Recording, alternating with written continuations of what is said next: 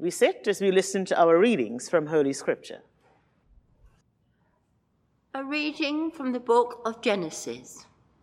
After Abram's return from the defeat of Chedorlaomer and the kings who were with him, the king of Sodom went out to meet him at the valley of Shavala. That is the king's valley. And King Melchizedek of Salem brought out bread and wine. He was priest of God Most High.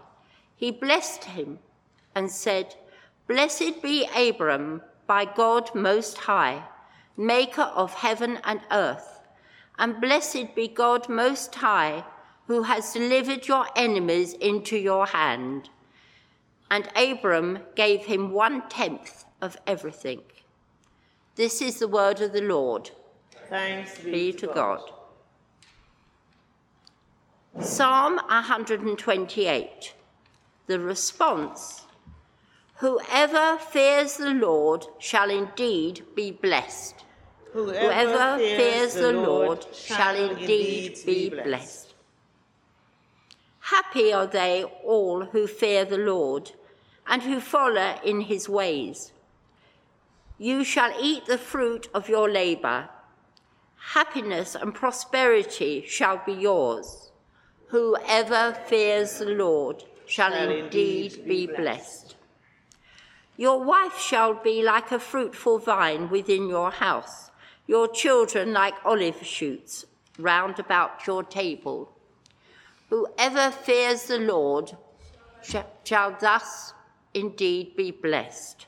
Whoever fears the Lord shall indeed be blessed. The Lord bless you from Zion, and may you see the prosperity of Jerusalem all the days of your life. May you live to see your children's children. May peace be upon Israel. Whoever fears the Lord shall indeed be blessed. The second reading is from Revelation. I heard what seemed to be the voice of a great multitude, like the sound of many waters, and like the sound of mighty thunder peals, crying out, "Hallelujah! For the Lord our God the Almighty reigns. Let us rejoice and exult and give him the glory, for the marriage of the Lamb has come, and his bride has made herself ready. To her it has been granted to be clothed within fine linen, bright and pure. For the fine linen is the righteous deeds of the saints." And the angel said to me, "Write this: Blessed are those who are invited to the marriage supper of the Lamb." And he said to me, "These are true words of God." Then I fell down at his feet to worship him. But he said to me, "You must not do that. I am a fellow servant with you and your comrades who hold the testimony of Jesus. Worship God, for the testimony of Jesus is the spirit of prophecy." This is the word of the Lord. Thanks be to God. If you're able, please stand to receive the gospel. Alleluia, alleluia. Christ was revealed in flesh, proclaimed among the nations, and believed in throughout the world. Alleluia. The Lord be with you. Hear the gospel of our Lord Jesus Christ according to John. There was a wedding in Cana of Galilee, and the mother of Jesus was there. Jesus and his disciples had also been invited to the wedding. When the wine gave out, the mother of Jesus said to him, "They have no wine." And Jesus said to her, "Woman, what concern is that to you and to me? My hour has not yet come." His mother said to the servants, "Do whatever he tells you." Now standing there were 6 stone water jars for the Jewish rites of purification, each holding 20 or 30 gallons. Jesus said to them, "Fill the jars with water." And they filled them up to the brim. He said to them, "Now draw some out and take it to the chief steward." So they took it. When the steward tasted the water that had become wine and did not know from where it came from, though the servants who had drawn the water knew, the steward called the bridegroom and said to him, "Everyone serves the good wine first, then the inferior wine after the guests have become drunk. But you have kept the good wine until now." Jesus did this, the first of his signs in Cana of Galilee, and revealed his glory, and his disciples believed in him. This is the gospel of the Lord.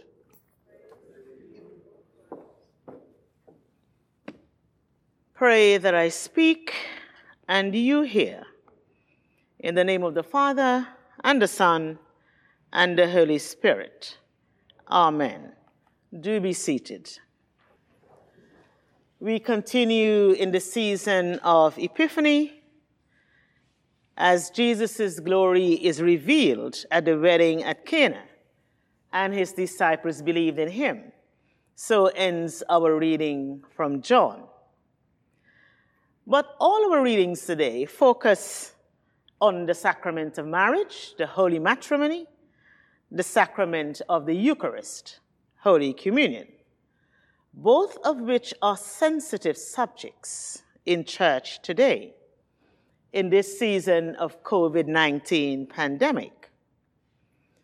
Those of you who are regular communicants and are currently unable to worship with us in person, while you enjoy the online worship, you probably have reservations about spiritual communion, especially when we were all in lockdown and I was the only one receiving. But that says that we are all members of the body of Christ, and if I receive, so you do too. Some of you have been postponing your weddings because you are unable to fit in with the new rule. Sometimes we could have 30 people at the wedding, we can have 15. Right now we can only have 6, and it's only encouraged if the situation is really grave. So a few challenges in this sacramental pipeline.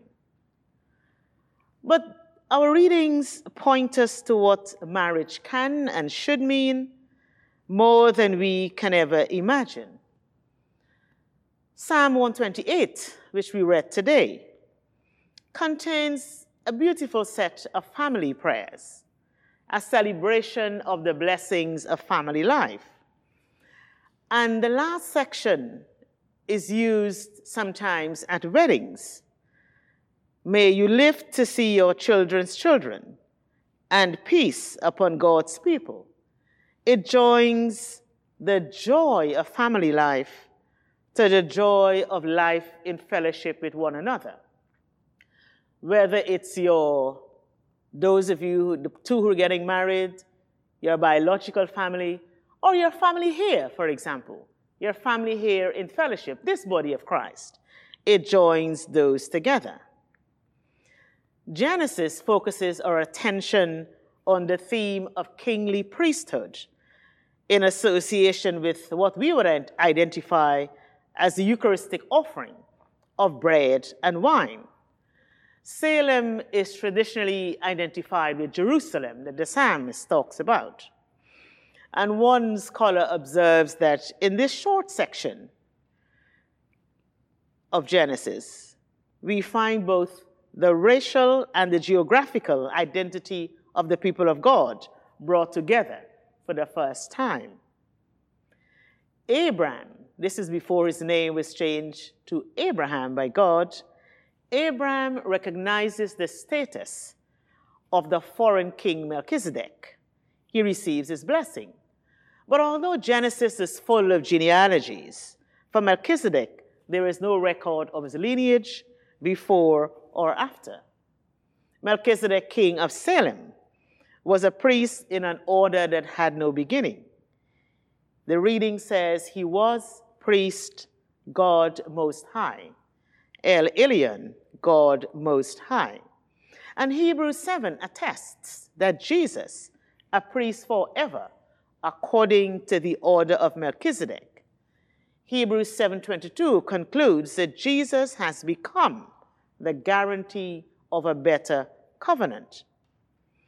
And the weaving of these themes of marriage and Eucharist continues in Revelation. Blessed are those who are invited to the marriage supper of the Lamb. And for those who are already Christian, the marriage supper of the Lamb can inspire the prayer that we may live to see our children's children, whether it's blood family or your spiritual family. It will touch our hearts because, of course, everybody, each one of you here, at home, online, each one is somebody's child. And sometimes when I talk to adults, I might say, child, what are you doing? And they would say, I'm not a child. I'm like, you're somebody's child. So we are all children, and we're children of God as Christians. And we don't know who the couple were at this wedding in Cana, but we're joining the party now with Jesus and his mother and his disciples, where Jesus performs his first miracle. His glory is revealed, and his disciples believed in him. C.S. Lewis, in his book, God in the Dock, D-O-C-K, God in the Dock, he says that God has been and God is still changing water into wine. He says that God is doing that all the time. And this is how he writes in his book. God creates the vine, and it teaches it to draw up water by its roots, and with the aid of the sun, to turn that water into a juice which will ferment and take on certain qualities. Thus, every year, from Noah's time till ours, God turns water into wine. And we know that we need some help of human beings in the process to bring the wine to our table, whether it's the table at home or indeed the table here, the communion table. And this first miracle of Jesus points to a miraculous life, an abundant life of Jesus, of you, of me. And I guess if I ask you this morning, do you live a life of miracles? You may be tempted to say no, because of this pandemic in which we find ourselves. Life is different and has been different since March last year. It can be stressful. Some of you have been isolating, shielding, in lockdown since March. Haven't been out, haven't been seeing people. So it can be stressful and depressing and seemingly devoid of miracles. And I was thinking of the miracles and the blessings that sometimes we don't notice because we get caught up so much right now in all that's happening with COVID-19. I was reminded of a song, part of which says, count your blessings, name them one by one, and it will surprise you what the Lord has done. And so that reminds us that miracles of love are taking place around us all the time. Extreme acts of generosity, graciousness, gracious forgiveness, kindness, care and compassion. And these miracles are happening around us all the time. They are transforming our lives, even if we're unable to see the wood for the trees, or like someone said, the water for the wine. Miracles are happening around us. God is blessing us in little ways, and that hymn reminds us to count those blessings, look for them. And so whether we are able to receive the sacrament of Holy Communion physically or not, if you've been able to proceed with your wedding, or you still have canceled it one more time and you're waiting for it to happen. Indeed, only this morning I heard on the news from a lady who is terminally ill, and she arranges weddings for people like her who are terminally ill. And she was saying that one of her brides postponed her wedding, had to postpone the wedding, and she died. So really sad news. As she said, that doesn't usually happen. But we are in different times.